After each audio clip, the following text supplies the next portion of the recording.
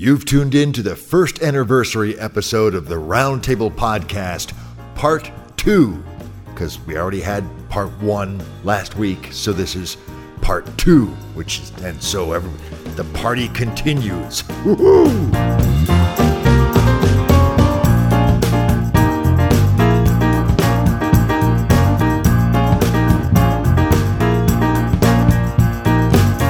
Hello everyone, I'm Brian Humphrey. And I'm Dave Robison. And you're listening to the Roundtable Podcast. Each week on the Roundtable Podcast, Brian and I invite writers to come onto the show and present a story idea to us and our esteemed guest host. That's right, and then we lead it into the back room, gently massage it, pamper it a little bit, and then beat the crap out of it until we find exactly what we want to get, which hopefully is literary gold. That's right. All right. God, I think we actually got it there, dude. Happy birthday to us, man. Yes. Happy birthday. Dude, Did you make the cake? No cake for us, man. Besides, it would just be a virtual podcast cake.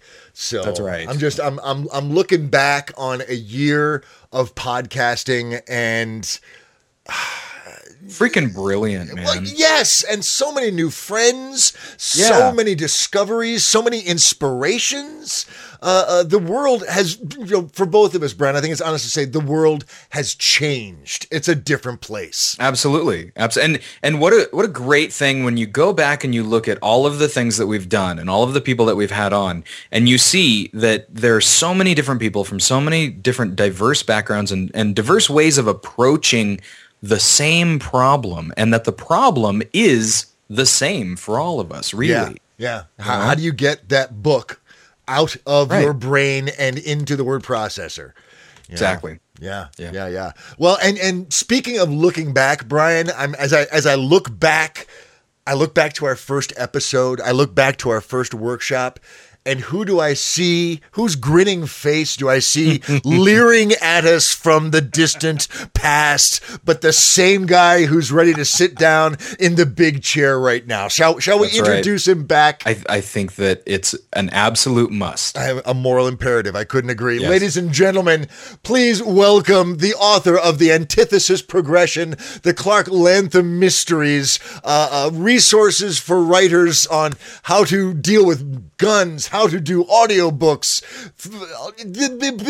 See, my tongue becomes tangled with all of the wonders that this guy has undertaken during the course of his life, and it's only just begun, dear friends. Please welcome him back after a year. Actually, it's only been a couple days because he was just here for 20 minutes with Mr. J. Daniel Sawyer. Dan Sawyer, thank you, sir, for returning to the round table and workshopping a story with us today. We appreciate it, man. Thanks for having me back. Oh, absolutely. Absolutely. See, now last year we asked, what's on the plate for Dan Sawyer? And you gave us a wonderful, lengthy exultation of amazing things that were coming off of your desk and coming into the world. And sure enough, damn near all of them did, which is no small task. So, all of them except the audiobooks because I had to move house. Exactly. Your studio literally disappeared, which makes audio production very difficult. But now a year later, I can only imagine the mayhem that is simmering and percolating on your desk. So please, Dan, tell us and our listeners what's coming up for Dan Sawyer in the coming weeks and months. Well, in the next couple of weeks, we'll have 7 new paperbacks out. All but 2 of them are books that have already been available in ebook. We're catching up. 7 new paperbacks. Mm-hmm. Holy crap. That's amazing. Yep. And then a further few over the next couple of months after that. Give us a quick rundown. What are the paperbacks? Oh, let's see. The Lantham's 2, 3, and 4, that's A Ghostly Christmas Present, Smoke Rings, and Silent Victor are all coming out. Okay. The paperback of Frock Coat Dreams expanded from the ebook edition with new poems and essays added in. Awesome. Oh, what else? The paperback of Making Tracks just came out. The paperback of Throwing Lead will finally be coming out. What was the holdup on that? It was 2 things. First of all, it was our first, it was the studio's first complex nonfiction layout. And so we've gone through several revisions establishing the style. Gotcha. And then I got a very pointed review from a British special services guy. Ooh. pointing out that the book was wonderful, except for a handful of things that really are errors on our parts that slipped past all our fact checkers. So I'm having to basically write a second edition. Oh, and that is the beauty of e-publishing when you get right so, down I mean, to it. it's basically just the section on how I break out the taxonomy machine guns. So that's getting a rewrite. And so those things held it up, but it's finally coming out as well. Excellent. Let's see what else. Ideas Incorporated, which is an adventure farce. Suave Rob's Double X Daring Do, the story of a far future transsexual Evel Knievel who wants to surf a supernova. And then slightly further on, the paperback of Free Will be coming out as well. And then this year, of course, I'm catching up on audiobooks. So there'll be a bunch of audiobooks out this year. Outstanding. Excellent. I am currently writing Lantham number 5. I should finish that next week. It'll go off to proof, and it'll be released sometime in May. It's called He Ain't Heavy. And pecking away at Antithesis number 3, and I'm half done on 2 other books. One is a young adult adventure story set in the 1950s in the South called The Summertown, and the other is a YA fantasy called The Automotive. YA, Dan, really? That's a bold step for you. I when I look at your curriculum vitae, that does not scream YA to me. Well, that's why it's a fun stretch. That's awesome. That's outstanding. He continues to push envelopes and boundaries. He continues to unfold another aspect of the puzzle box that is the world. That's awesome. That's right. Very cool. What about cons and conventions? Are you heading out anywhere? Depending on whether or not a production contract comes through next week, I may be at Balticon. Still waiting to get ink on that contract, and I'm thinking of hitting a local con in November. Okay. But otherwise not a big convention year for me. Okay. I've got a big to-do list to clear. You're right. All right, fine. We will trust to fate for that, and we'll put Balticon in the liner notes with a hopeful question mark next to it. I suppose the last thing worth announcing is that I managed to secure the audio rights to one of Gail Carriger's books, so I'll be doing a Kickstarter campaign this spring. Which one? Can you tell? To fund a full cast adaptation with original music. It's her unpublished science fiction novel. Oh, outstanding. Called Crud Rat. Awesome. She wrote it after she wrote Solus. It's fabulous, but when Solus hit so big so fast, her publisher didn't want to pollute her brand until she was established. And she's been getting so many contracts, to add on top of that series that she's not been able to go and work on anything else for a while. So it's been sitting around. I asked to read it. I loved it. I said, I'll do a deal for you for the audio rights. And she's like, really? Cool. So So we're going to be doing a Kickstarter. That's outstanding. That is fabulous. And you may rely upon the roundtable and our roundtable legions to shout that to the mountaintops, because that's just... Absolutely. That's outstanding. Excellent. I'll keep you posted. Yeah. Please do. Very Please cool. do. God, always cool stuff coming out of Dan's desk, man. Holy crap. Well, no shit. Look, guys, Dan will make sure all of that fabulosity gets tucked neatly into the liner notes for this post. But for now... Yeah, now we got to focus our attention on you. which is usually not a problem for me, but now I'm strangely nervous. Friends, we will pause here. We will give airtime to another awesome podcast or ebook or Kickstarter project, as the case may be. When we come back, we will workshop not just a story, but, oh God, my story. So friends, don't go anywhere. We'll be right back. Storytelling has been a part of our lives since the dawn of civilization. But to this day, authors and readers still discuss and debate the perfect blend of character, plot, and setting to craft a great story. Now you can be a part of that discussion. Geek and Sundry presents a remarkable monthly series titled The Storyboard. Hosted by Patrick Rothfuss, author of The Name of the Wind and Wise Man's Fear. Each episode is a live panel discussion on the very essence of the writer's craft. Gathering a different constellation of stellar authors for each panel, the Storyboard offers up a live discussion that is vibrant, diverse, and sometimes contentious. but always relevant to today's dynamic world of storytelling. The storyboard discussions occur on the first Tuesday of every month at 8 p.m. Pacific Time on Google Hangouts. Just subscribe to the Geek and Sundry YouTube channel or add Geek and Sundry on Google Plus to receive notifications. The Storyboard, continuing the quest for how to tell a great story.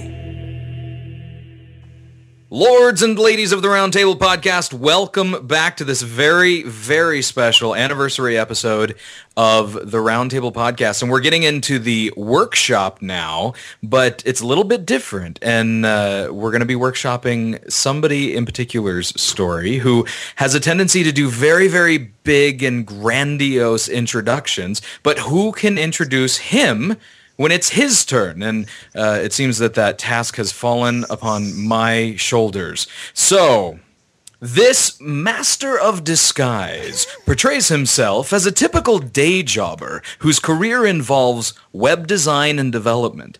But as he's mining through tedious lines of code and graciously bowing to upper management, his mind is ablaze with all things creative and biting. His grasp of the marketability of ideas is unrivaled, and his reach extends well beyond the realm of simple storytelling. But to fully understand this paragon of a man, we must first map out his sequence of endeavor. At the very young age of 8 years old, our guest writer was already taking his heroes and altering their worlds, beginning with writing his own Curious George fan fiction. From here, he embarked on a series of adventures and courageous curiosities, including improv theater, playing the trumpet, dabbling in magazine cover art, slinging ink into marvelously conceptualized audio scripts, and all along the way, games upon games would manifest spontaneously and sometimes dangerously from the fringes of his electrified mind. And as if all of this was not enough to slake his creative lust for expression, he went ahead and did the one thing that produced a constant stream, nay, outpouring, nay, avalanche of inspired energies for him to feed off of and finally sate his seemingly unending appetite for creation enough to allow a generous rain of inspiration to fall upon the rest of us and fuel our own pursuits. He created and set in motion none other than the Roundtable Podcast itself. Ladies and gentlemen, he has been called the master of the epic introductions, the crazy man behind the microphone of literary gold, the one voice to silence them all. Please join me in welcoming to the guest writer's chair for the first time in Roundtable history, Mr. Dave Robison. Holy crap, dude. Ladies and gentlemen, join me in a round of applause for that awesome bit of fabulosity. Holy crap, dude. See, now we can do this head-to-head thing because you totally have chops. That was amazing. I'm going to go take a nap now. He didn't even get to the voice acting part of it either. Oh my God. Oh, that's right. There was so much that I just had to end it at some point. Brian, I am honestly, I choked up about halfway through, and that was beautiful, man. Thank you. Now I understand why everybody feels so intimidated after one of those intros, because it's like, yeah, I do. I like them apples. I know. I need to put on the pasties and get on the table and dance, like Dan was saying earlier. Right. Holy crap, that was awesome. Thank you, Dave. there it is, and there's the voice in the distance. Brian, thank you so much. But now, as we all know, our shui is unfunged. Our chi is out of balance. We've only got 3 guys here. We need a 4th to make what? Right. I am stealing that line for the next one. My shui is unfung. I am going to have Rachel say that in the next Lantham book. Awesome. That's badass. But speaking of badass, we need that fourth to make this work, and that individual can only be the editor of the Walk the Fire anthology, the creator of the Enemy Lines series. Oh my God, so many awesome tales pouring out from this man's desk. Not to mention exquisite podcast gold that not only fills our heads with audio fiction delight, but also useful content, valuable tips, and guidance to navigate the darker reaches of the podosphere. And by that, I mean the tricky audio production part, not the porn. Dear friends, please welcome back to another big chair at the round table, another host veteran here at the round table, Mr. John Miro. John, dude, thank you for being our +1 tonight, man. It means a lot that you're willing to step up and help workshop a story. We appreciate it. Oh, heck, it's great to have a seat at this table, Mr. Robinson, and to hear you have been daved like that. That was delicious. Oh, my God. I'm a verb. You've been daved. Oh, man, I can die a happy man. That's awesome. I can die a happy man. Sorry, John. I'm afraid we can't dave that. Oh my God, we can just riff on that all night long. So I don't Brian, think we're ever actually going to get to your story. maybe that's the plan, right? Yeah. No. Brian, what's next, man? What do I do? All right. Well, Dave, and this part I don't have written down or memorized, so I'm just going to kind of wing it. Okay. Thank you for coming and bringing your. There's a joke in there too. There is. And bringing your story idea for us to peruse. You have between 5 and 8 minutes to present your story idea to us. You know what the structure is like, so we need protagonist, antagonist, title, theme, genre, whatever nice little package you have this thing wrapped up in, because as eloquent as you are of a speaker, I have no doubt that we're in for a treat. Well, thank you, sir.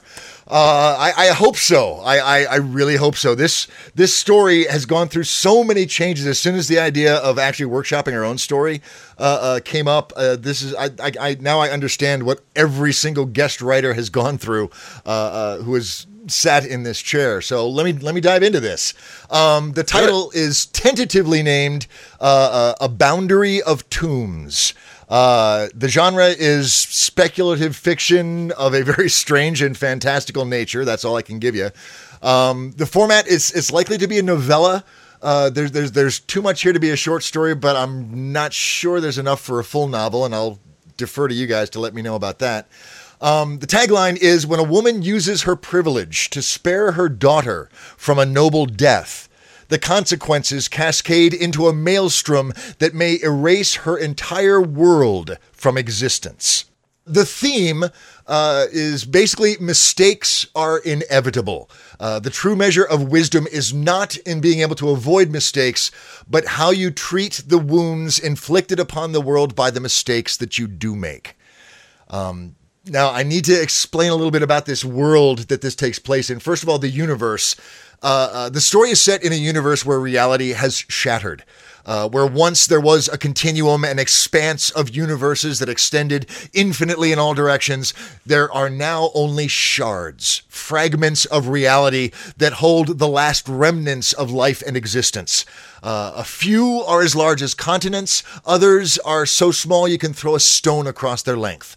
But all are bound by silvery mists. And beyond the mist is the void, the inevitable and infinite emptiness that cradles all realities, sustaining and sometimes consuming them at its whim. Now, a couple things about the void.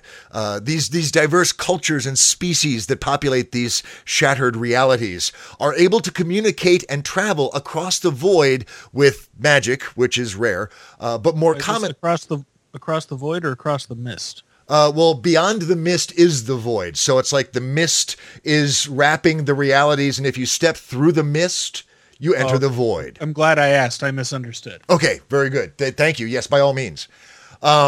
So the void lies beyond. To travel the void with magic, but more commonly, it's done with the assistance of a rift walker, someone with the ability to travel through the void to the other realities.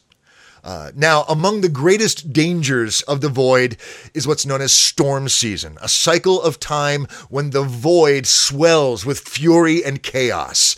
Whole shards have been washed away during a storm season, never to be seen again. Now, within the shards, when storm season is taking place, the mists heave and boil, pushing forward and consuming more of the reality shard. Sometimes, however, the mists actually withdraw and, like a curtain, reveal strange lands that were not there before. Now, the world where this story takes place is a world called Lysera. Now, most of the other shards see Lysera as an evil and hellish place where priests of the dead demand sacrifice and death.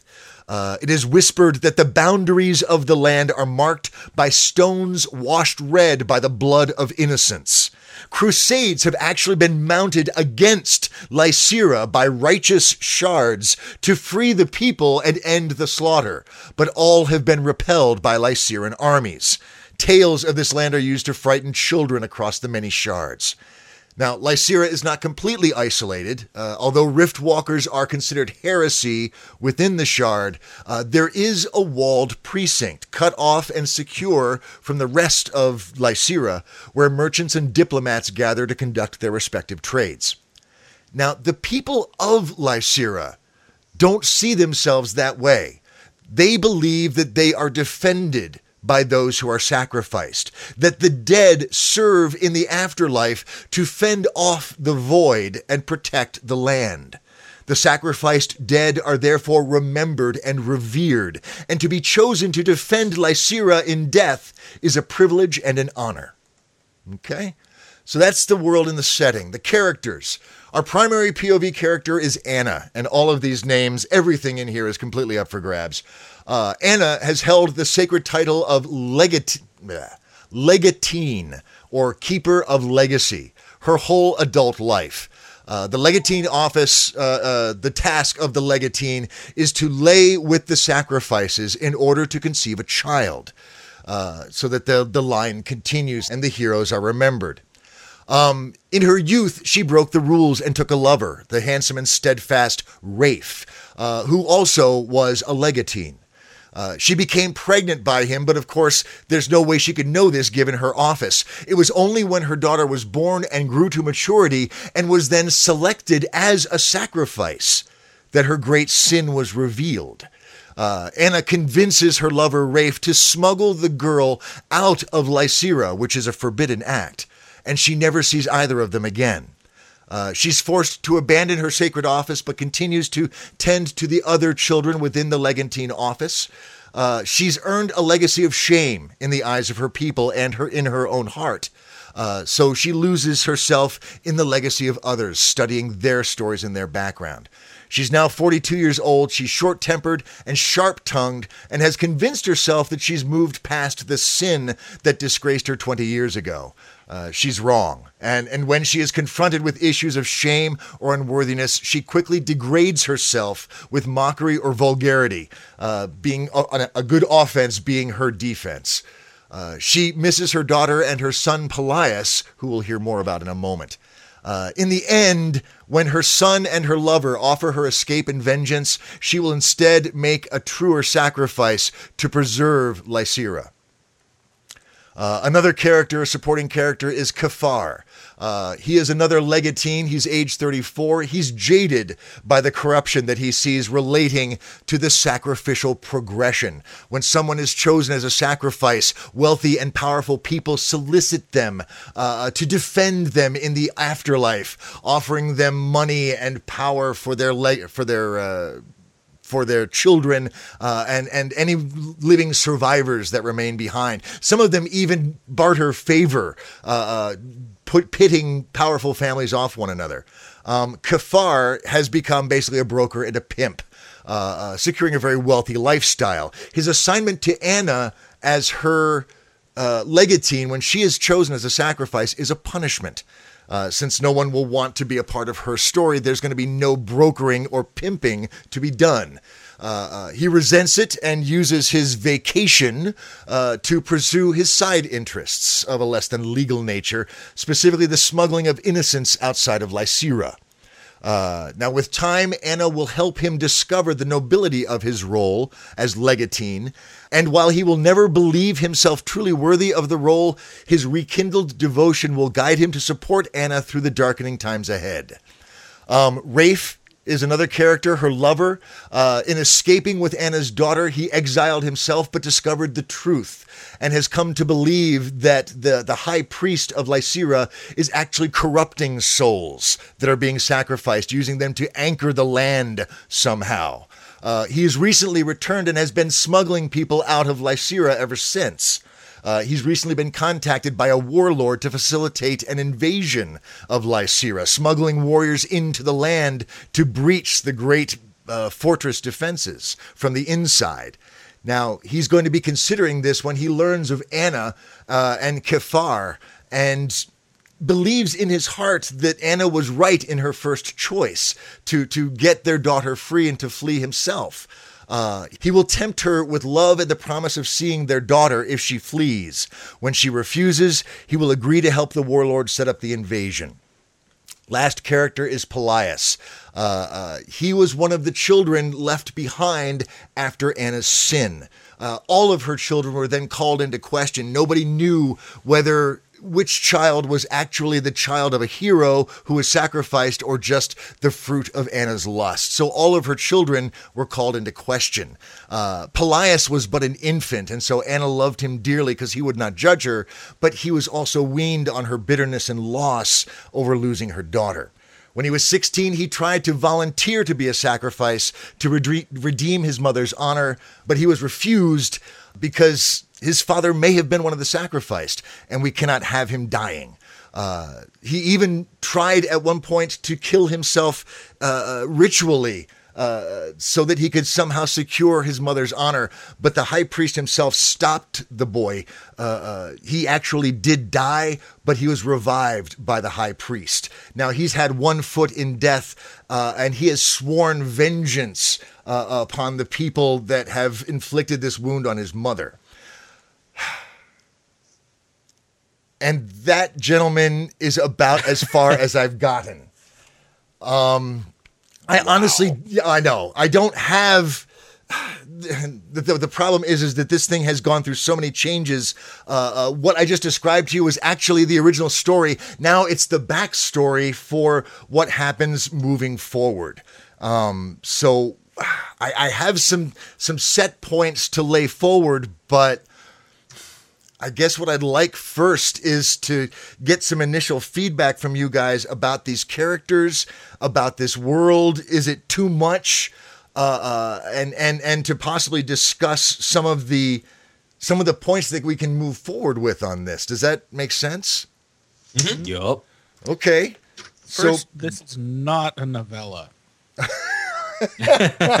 Okay. This is at least 2 books. Really?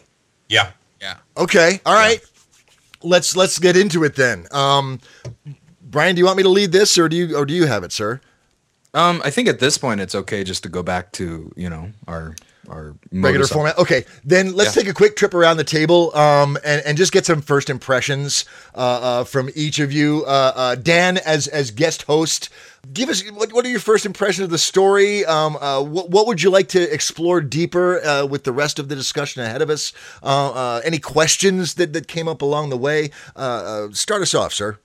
Okay, well, I'll start off with the question that came up along the way. Okay. How can you have a male legatine when the point of legatines is to have the children of the sacrifices? Good question. I had the same question, yeah. Okay. The sacrifices can be male or female. Therefore, the legatines whose job it is to produce an heir from the chosen sacrifice. If the chosen sacrifice is female, then the legatines lay with the female sacrifice. She comes with child, and that child is then preserved and lauded as the offspring of one who stands behind the veil of shadows. Oh, God, that's terrible. So if you're a female sacrifice, you get a whole good 9-10 months to look forward to dying. Whereas if you're a male sacrifice, you get to have it off with a hot chick and then kill. Well, actually, there's a procession. It takes there's a 3-year cycle. And for 3 years you are paraded around the land so that everyone can see you, everyone can recognize you and learn your story. And then with each year that passes, one of the sacrifices dies, is sacrificed, and then a new sacrifice comes in and the procession continues. Okay, It's that like makes the more first sense. Hunger Games. Yeah, it has that quality to it, certainly. Oh, okay. So, all right. My first observation is that this is no novella. This is 2 books at least, and probably 3. Okay.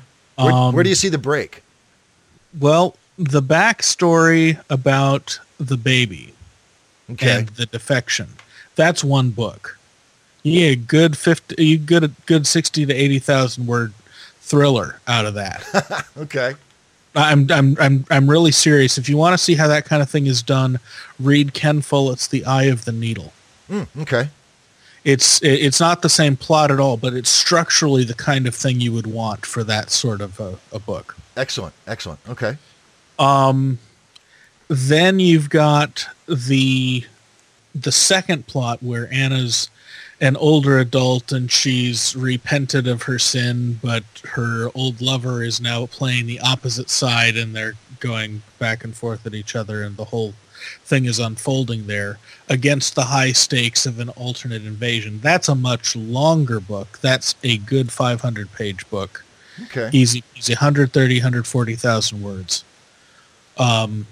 if not more. Okay. So that, and the reason that you want the both books is that you're resting so much of the thematic weight on the relationship and the changing relationship between Anna and her lover, and Anna and her lost daughter, and Anna and her suicidal son, that you're either going to be doing that much in flashback along the way, in which case this is going to be a very long book, or you're going to break it into 2 books and tell it in a linear fashion.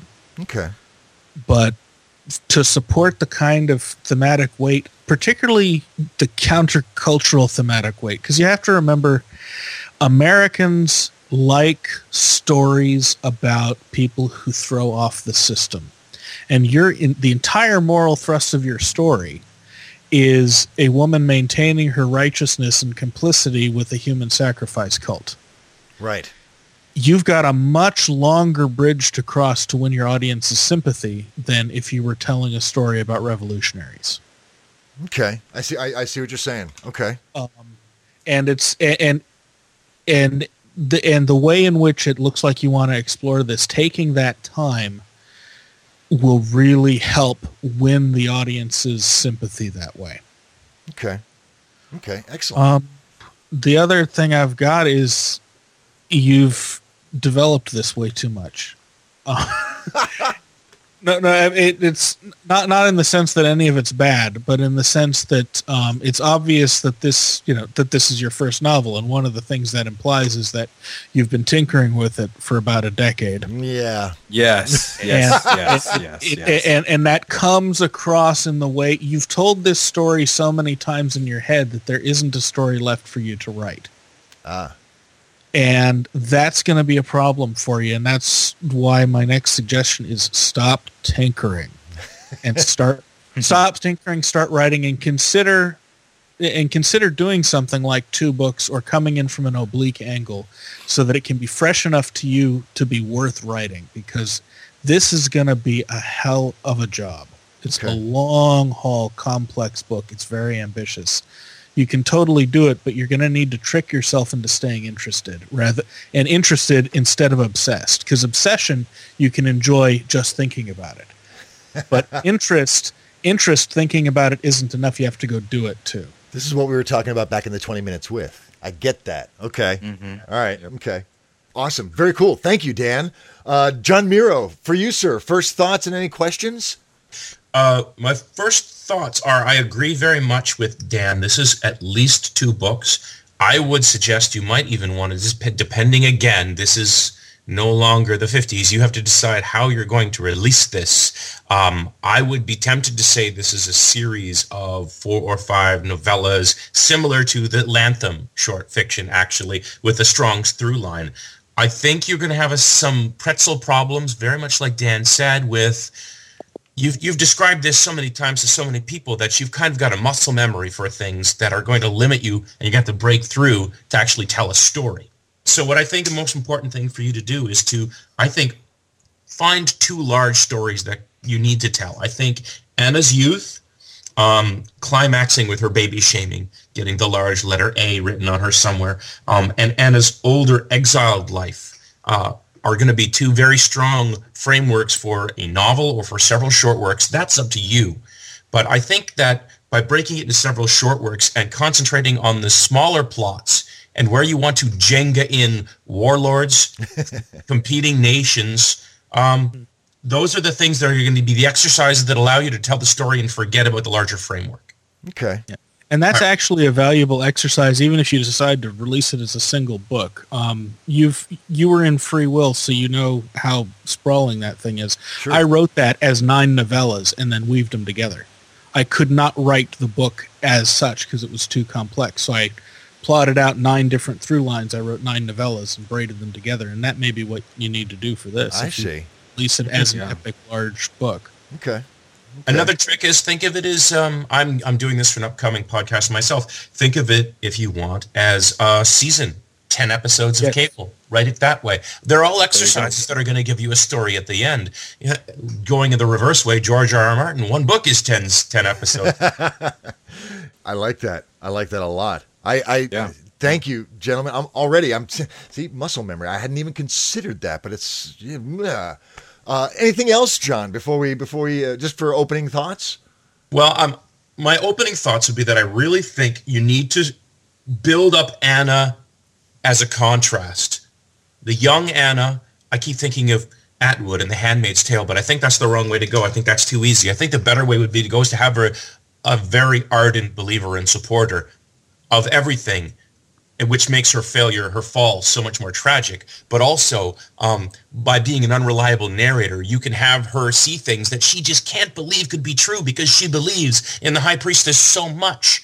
And then that knocks in the reader's mind, which will make it so much more satisfying when she's old and bitter, and things may take a different turn. I like that. I've actually got a model you may want to check out for that. Okay. And no one is going to believe this because I'm about to recommend Christian fiction. I'm glad we're getting this recorded. We're getting this recorded. All right. Stephen R. Donaldson's Pendragon Cycle. The first book is called Taliesin, and it's actually 3 shorter books back to back. The first of those 3 shorter books deals with the woman who eventually becomes like Merlin's mother as a young woman on the island of Atlantis. And she's into the blood sports and the human sacrifice. She's a priestess herself. She absolutely believes it. And by the time Atlantis crumbles, you don't want it to happen. And remember, this is written for a Christian audience, so they have much lower tolerance for paganism than, and by Christian I mean conservative evangelical. They have a much lower tolerance for sympathy with paganism than even rationalists do, right? Right. So he had a hell of a job to make his audience love not only the woman, but her civilization and make us cry when it fell. See, and that's very much what I want to try and what I'd set out to do with this culture and this world was to show that different perspective of a culture that everybody would say, ooh, that's bad, that's evil. Well, no, it's a matter of perspective and how you look at it. Yeah, Lawhead did a masterful job with that one. Okay, it's worth checking out. Okay, and that's a whole series with the Arthur cycle, right? Taliesin, Merlin, Arthur, Grail, and Pendragon. I think it is. The first 4 and lost interest. The first one is great. The first 3 are good, and after that they kind of go downhill. Okay, all right, and Dan's hijacked your time, and thank you for doing that, Dan. That's awesome. I'm sorry about that. And that's the way the roundtable works.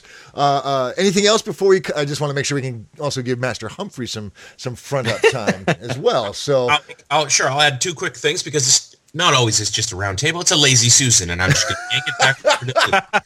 I love it. And what I really think is that the more we think about this, the more we talk about this as a series of connected works, I think the first book isn't about Anna's baby and shaming at all. I think that is the surprise ending or the inevitable fall at the end, but it's about setting up the warlord's relationship, perhaps a previous conflict, a previous interaction. Interesting. That highlights the young political lover that she has, Rafe, that suddenly decides, oh, maybe there is something going on with this warlord that we need to look at. Who knows who's right? And also, makes losing a baby and losing her rank isn't nearly as bad as losing her entire life. So when the person she loves most decides he's going to turn his back on her as well, the emotional plot of that ending shouldn't be the entire book. The book should be about political or serious day-to-day events in this kingdom. Could be storm season coming through. Right. But the ending, the thing that the character is going to be left struggling with is what happens to this character to make them want to come back to her later. I like that a lot. And then layering in on top of that, like you say, those day-to-day details, those political machinations with a smaller story that sets the ground for the larger story that evolves in future increments, in installments. Everything counts in small amounts. Awesome. Very cool. Thank you, John. Brian, your first thoughts, sir. Okay, so a couple things. One is, what kind of point of view are you looking at doing? Are you doing multiple? I was thinking third person close on Anna. Okay, but I'm not against multiples. I like, as John was pointing out, the unreliable narrator, and having Anna be our primary perspective for what's unfolding around her, I think would make for a stronger story. Yeah. Why do you ask? Just out of curiosity. Well, I would say don't close yourself off completely, or allow yourself to still be open to the possibility of shifting once in a while. But I think definitely sticking with Anna for a while is kind of a cool way to go. But I really think that I agree with John completely that the first one should be focused on that. But I think you need to have something that is consistently pushing in from the outside, some kind of outsider who gets in to poison the metaphorical well, whispers and rumors, something that is a symbol for the hatred of the community, so that you can really develop the depth of the faith of these people, because it's going to be difficult for me to buy. It's hard enough. It's kind of like the lottery, buying into people who are okay allowing themselves to be sacrificed, especially with you were talking about the bloodstones and stuff, which is a brilliant freaking image. But their faith has to be so rooted in what they're doing and so well developed that I think you need to have this sort of misty, foggy symbol of their hate that people hear whisperings about from time to time, somebody who got through that they're still looking for, almost like oh God, Arnold Schwarzenegger was in the first one, and then Colin Farrell did the Total Recall. Total Recall. Yeah, Total Recall, where there's the resistance, but you keep hearing about this one particular figure that eventually, turns out to have a fetus coming out of his stomach. I remember that dude.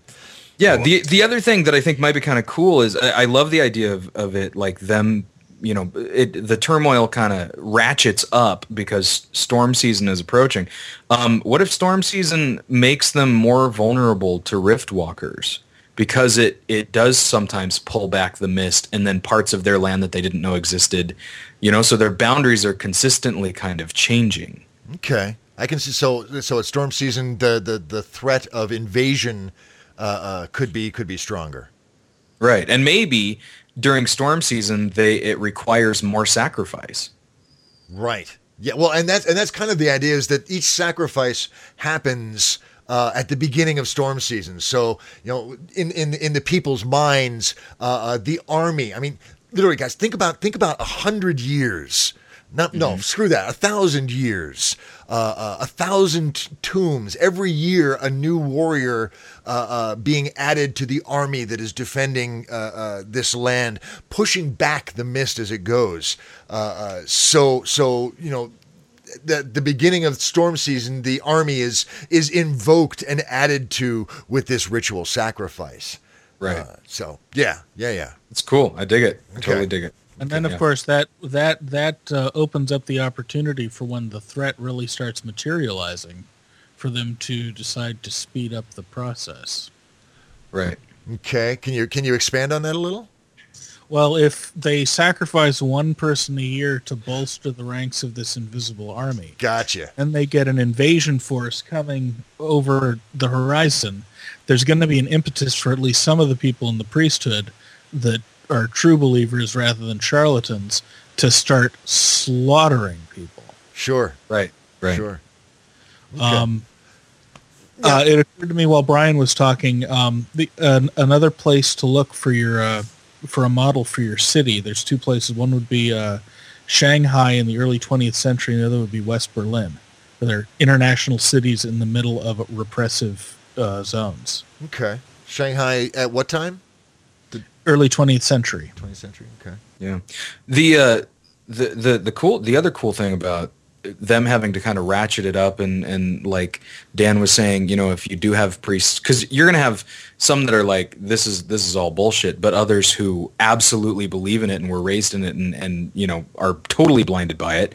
And like he said, just kind of start slaughtering people. So all of a sudden, it's no longer about ceremony. Anna's job is, not only has she been discovered because of her daughter, but there's, they're almost becoming obsolete because they have to produce these warriors at a faster pace.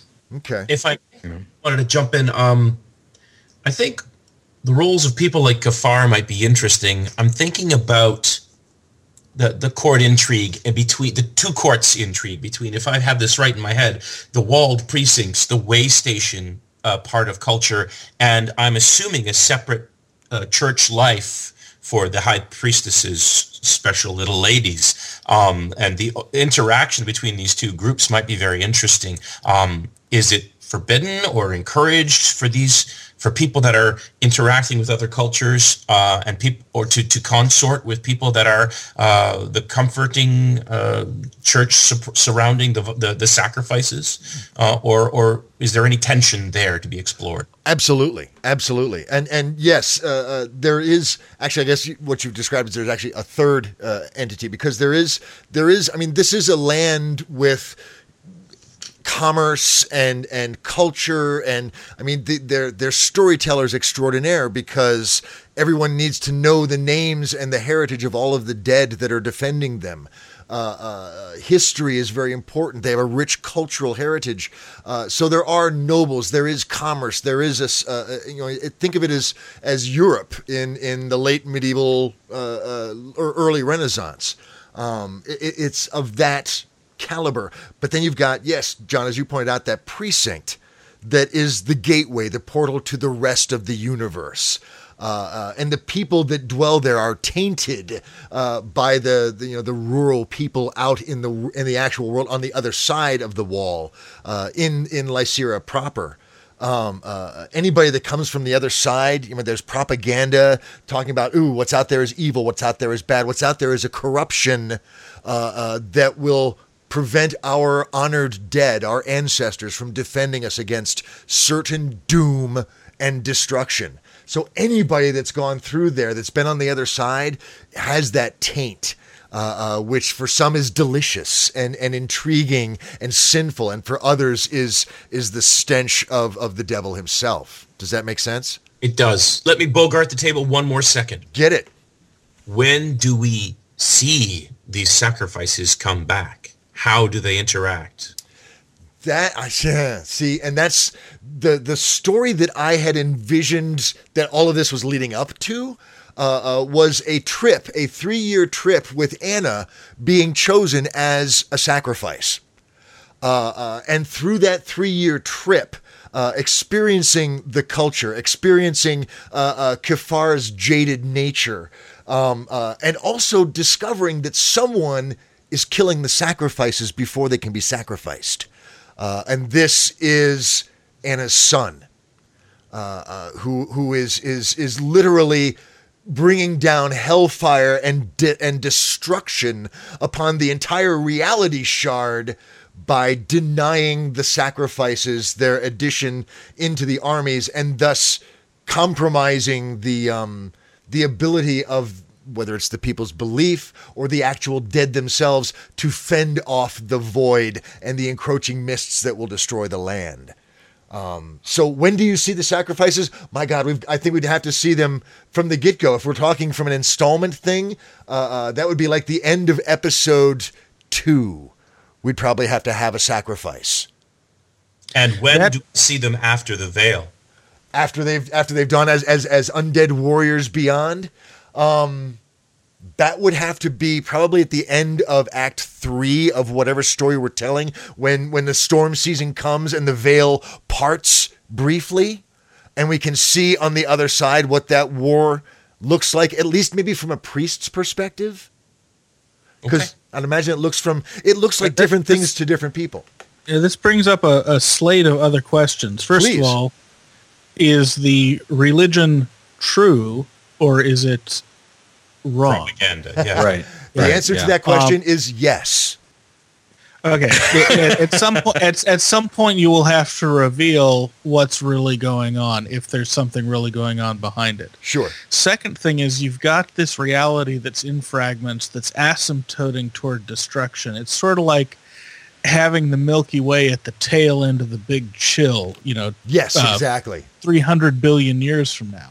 So there's a sense in which nothing what they're doing is going to matter unless it causes, unless at some point the story opens up and there is a possibility that the shards could repair the shattering or find some way to keep the void out indefinitely or whatnot. Because if you don't have that moment of opening out where the concerns become larger than the concerns of this one shard, Yes. then you risk, and I'm not saying you can't pull this off. If you want to do it as a meditation on the abyss, those things can be done well. But if you don't want to do it as a meditation on the abyss, there needs to be something about this struggle that opens the world up and leads to much higher stakes, saving or losing the entire universe, that kind of thing. Sure. And that's really hard to pull off. It's doable. People have done it, but it's something that you'll want to keep in mind, because if the universe is closed, it's going to dictate a whole other approach, because it's going to be thematic elements that you need to deal with, because your readers are going to be firmly aware that it doesn't matter what's going on here, they're all going to die anyway.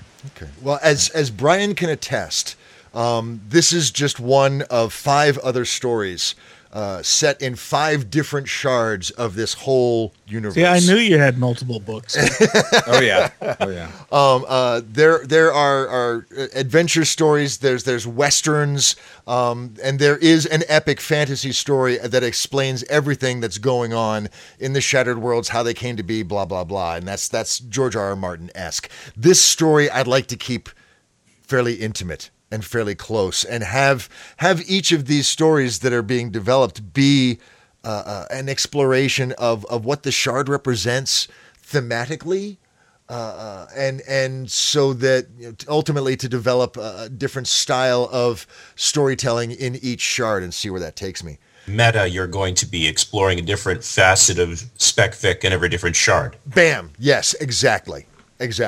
I think this is a really great opportunity for a franchise, but beware of the expansion creep. You need to have some clear plot points as well as some clear plug-in points that are going to foreshadow the other parts, so that it doesn't wash out or seem like it doesn't fit when the next one rolls around.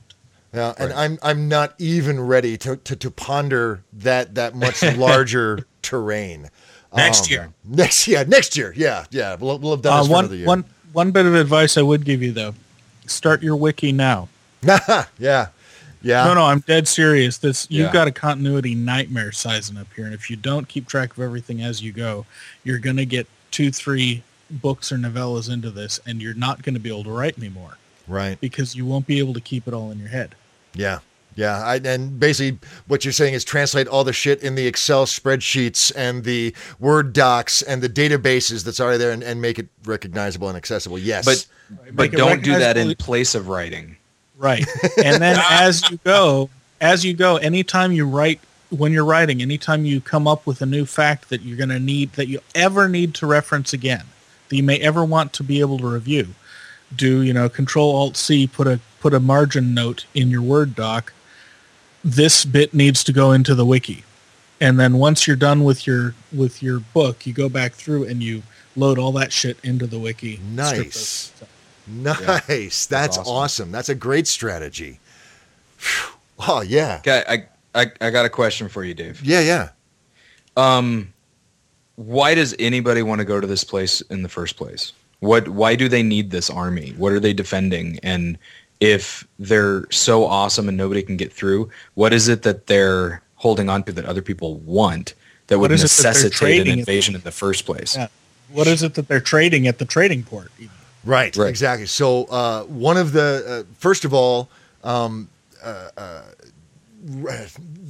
usual stuff, and when I say that, I know that's awfully dismissive. But rare dyes and textiles. These guys are great at weaving because they're all about creating things that endure. Because their whole life is built around the possibility of death at any time, and knowing that the dead are there and at your shoulder as long as you remember them. So storytelling, weaving, instruments, and probably the most profoundly effective healing medicines in the world come out of Lycia, like Lycera. I may be alone on this, but I think the problem that I have with it is it's all manufacturing stuff, and I was I think having if the same problem. if I was an army, I would be more likely to find a way to trade for that rather than try to oppress a people and force them to make those things for me. So if I'm going to invade somewhere, I want to invade somewhere where I can kill everybody that's there and still reap the benefits. The other thing that this place has that no other shard has is, at least up to the point of the telling of this story, it is the only shard in existence whose boundaries have been expanding steadily. Okay. So you got real estate that's relatively Yeah. safe. Exactly. More character-based thing before we wrap up. Yes, please. Your Kafar, your smuggler. Yeah. How much sanctioned travel is there between the shards? Between Lycera and other shards, zero. None. No one leaves Lycera. But the other shards. The other shards, there is a fair bit of traffic. There is a lot of traffic. The Rift Walkers, there's enough magic around the Rift Walking skill that ships can ply the void. Caravans move from one shard to the other. There's even people that are actually facilitating some sort of communication device between shards, but that's just speculation at this point. So there's a fair bit of back and forth commerce and empire going on between the shards. Even in Russia, people got blue jeans. Okay, I see what you're saying. Yeah, so there's going to be some black market, some gray channel, and that's a great source for. Let me hear that song about the Beatles, or let me. That's going to impact society in another way. Nice. Yes. Okay. And that actually serves as a nice hook to lead the reader outside of this shard when we're ready to move on to a new environment. And it could be a nice benign way to get Kafar started on what becomes a kind of a career path. Yeah. Okay. Excellent. Thank you, John. All right. Yeah, we are definitely wrapping up. We've reached the end of our time zone. So, gentlemen, let's take one last turn around the table and load me. I mean, my God, you've already loaded me down with massive amounts of epic literary gold, but I'm greedy, so I'm going to ask for one more turn around the lazy Susan and ask for closing thoughts. Send me off with wisdom in my pocket. Dan Sawyer, closing thoughts for me, sir? Pay attention to economics and how that affects the self-interest of your point of view characters Yes. as they perceive it. And you gave us that bit of advice a year ago. I remember it very well. It's one of those things that authors often don't think about, but it's such a gold mine. Yes. Totally agree. Thank you. John Miro, final thoughts? Well, first of all, he ain't heavy. He's a writer. Damn Skippy. I think that the key to success in your stories is going to be the little characters that you can use as threads, especially if you are going to embrace a multi-part structure that you may end up sandwiching all back into a hardcover book at some point. That doesn't matter for now, but it's the little characters that are going to tie the plots together. So pay special loving attention to those little guys that might be able to bring a touch of all the flavors into the various plots. I like that. In fact, as I was building this story pitch, a lot of those little characters started pinging me, talking about what they could add to the story. So yes, awesome. Thank you. But yeah, when you've got a little character that breaks out, let them do it. Okay. Makes such a difference. I had that experience with Free Will. Volish took over the book, and I wouldn't have it another way. That's your subconscious telling you it's found a better way. Listen to that. Excellent. Will do. Mr. Humphrey, sir. Yeah, so Dave, I love this world. I love every story that you and I have talked about in this world. And we have gone through these so many times and just bantered back and forth, and I'm cutting you off. Oh, no. You are no longer allowed to talk to me about it. The next time that I want to experience this world, I want to see it in writing. With the words. So stop talking, get your ass in the chair, and write the fucking book. 2,000 words a day, man. You'll be done in no time. Oh, That's right. All right. Okay. You're my brother from another mother. I cannot refuse Absolutely. you. So, all right, done. I get it done. I'm officially cut off. Wow. Holy crap. This has been an incredible learning experience for me. First of all, no, I'm not even going to try and sum up all of the awesomeness you guys gave me. But to every guest writer who has come onto this show and sat down, you have so much more respect than you already had beforehand, having actually gone through what you've gone through. Holy crap. From both of us, yes. Yeah. Now that we've both done this. It's amazing. Just amazing. It's actually kind of torturous what we put our guest writers through. That's right. It is. Yeah. But, and by God, I'm going to write this sucker just because I want to be knighted. I want to be Sir Dave.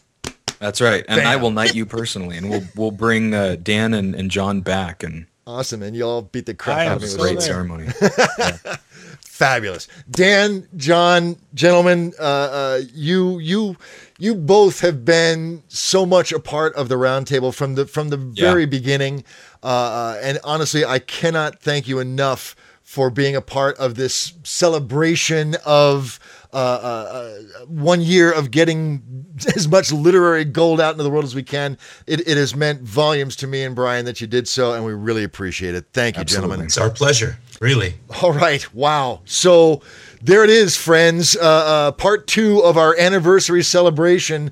You've heard Brian's story, then now you've heard mine, workshopped by gentlemen and scholars all.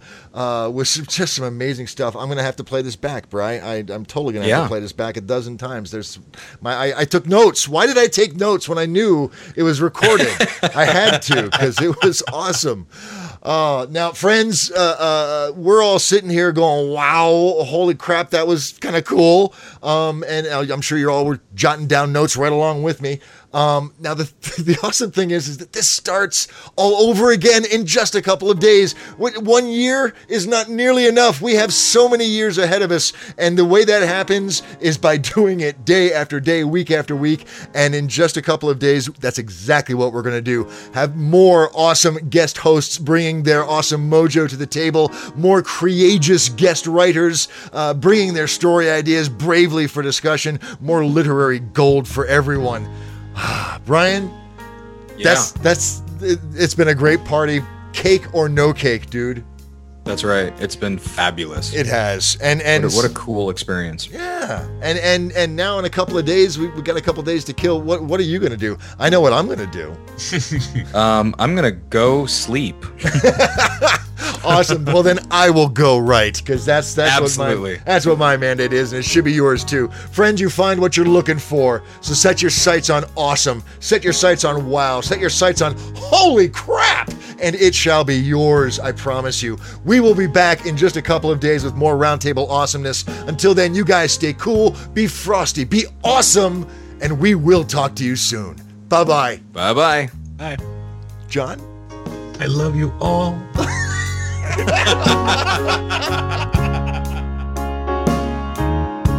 This episode is copyright 2013 by the Roundtable Podcast and is released under a Creative Commons Attribution, Non-Commercial, Share-alike license.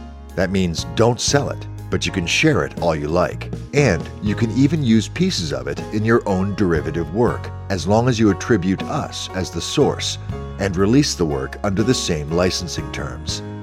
Theme music composed and performed by the talented Hepcats of Brotown: Gary Gold, David Labroyere, Billy Nobel, and Matt O'Donnell. If you'd like to be a guest writer or guest host, or learn more about the Roundtable Podcast, please visit our website at www.roundtablepodcast.com or visit our Facebook page at facebook.com/roundtablepodcast. Our Twitter tag is @WritersPodcast, or you can send us an email at thetable@roundtablepodcast.com. Thanks for listening.